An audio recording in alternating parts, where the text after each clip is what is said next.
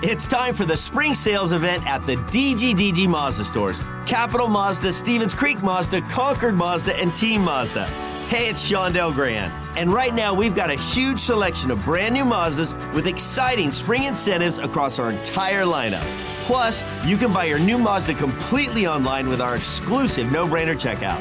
Don't miss the spring sales event at the DGDG Mazda stores in San Jose, Concord, and Vallejo. The San Jose Sharks Audio Network presents The Teal Report. Here's Dan Rusanowski. From SAP Center at San Jose, an opportunity for the Sharks to vault ahead of another team in the Pacific Division.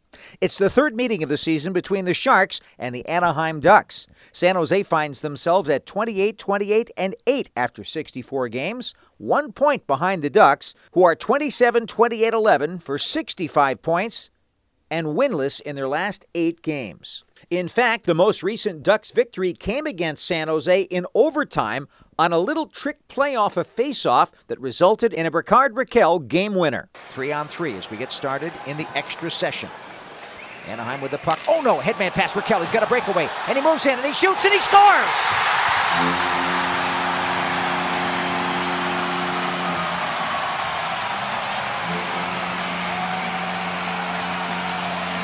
All of that worked for naught. A disallowed goal because of an offside coach's challenge.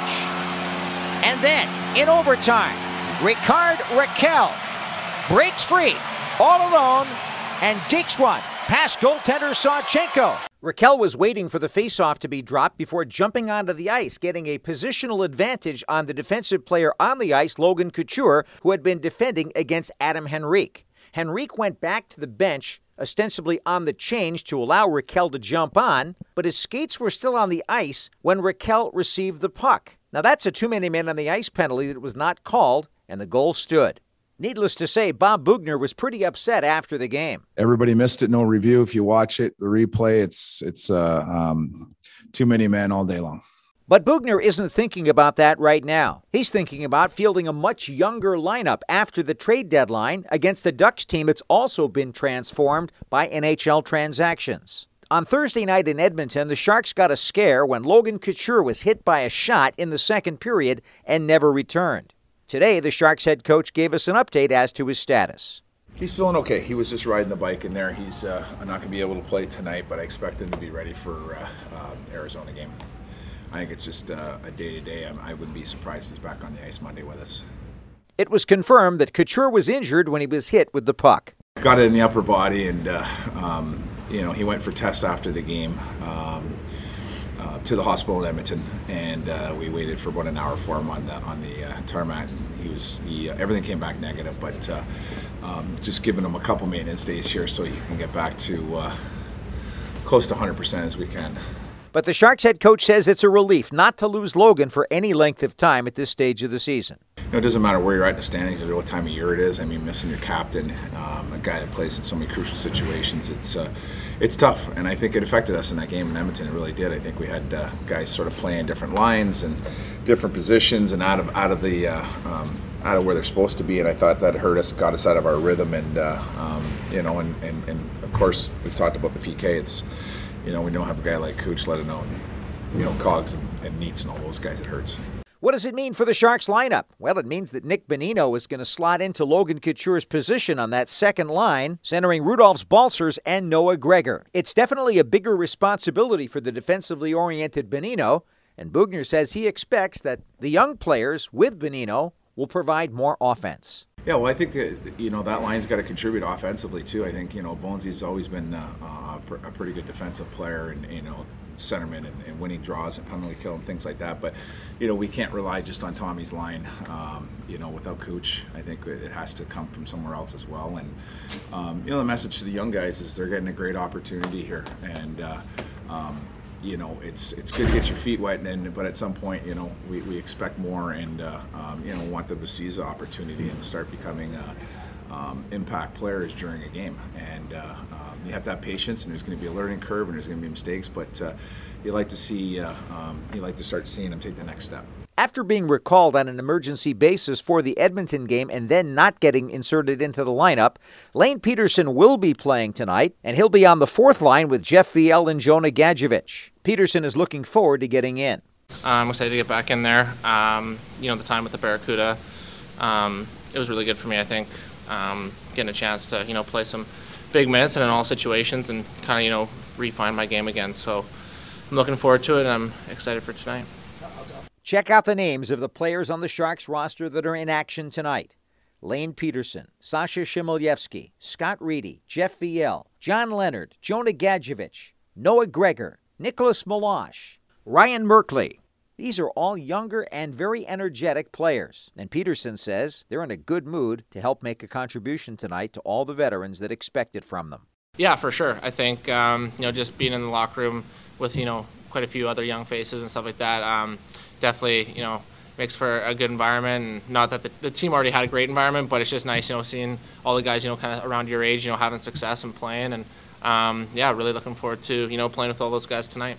Pederson thinks that in his earlier stint with the Sharks, he was overthinking things and felt that his time in the AHL has benefited him. I think that's part of it. Yeah, I think just, also a learning curve too. And, but I think a lot of it was, overthinking, trying not to make mistakes, trying to, almost working too hard to, try and be perfect and instead of just, playing the game, taking what's in front of you and just reacting. So I'm trying to do that now, trying to just have fun and play hockey. So I'm looking forward to, this next stretch. A big part of that improvement for all of the young guys is a very solid culture inside the American Hockey League dressing room. Pederson talked about it. It's a really good group of guys from the coaching staff down. It's fun to be in the locker room. We were, putting some good games together, so it was fun winning. The atmosphere and the culture in the room was good. Everyone was, excited, and it was a lot of fun going to the rink every day. So, I enjoyed it, and it's great. It's great to see, other guys up here too having success. So, it's good. Sasha Chmielewski agrees that playing in the American Hockey League and gaining confidence has helped his game get better, and it's going to make him a better player at this level. Yeah, I just think you spend that time in the AHL and you kind of learn kind of the tricks of the trade, things that you wouldn't think that are that important before you played in that league. But, it's kind of given me that experience and the confidence, to go into this league and make those same plays that I do in that league. The Teal Report will continue in just a moment following these messages on the San Jose Sharks Audio Network. NHLShop.com, the official online store of the National Hockey League, and the world's largest selection of officially licensed NHL fan gear, with unique one-of-a-kind designs by Fanatics, Adidas, and all the latest styles for every NHL team. Don't miss out. Shop now and get today's special offer. NHLShop.com, a Fanatics experience. He scores! The San Jose Sharks Audio Network is on 24 hours a day. Whether you're in the office or on the go, make sure that you download the Sharks SAP Center app, presented by Western Digital, and hit listen anytime. You can also find us on your computer by going to sjsharks.com/listen. If it's a game broadcast, breaking news, or a player feature, the place to find it is right here on the San Jose Sharks Audio Network. While the Sharks have solidified the core of their lineup, most recently with the signing of Tomas Hertl to an 8-year contract extension, the Anaheim Ducks have been revamping their group and moved some of their established veterans to other teams at the deadline.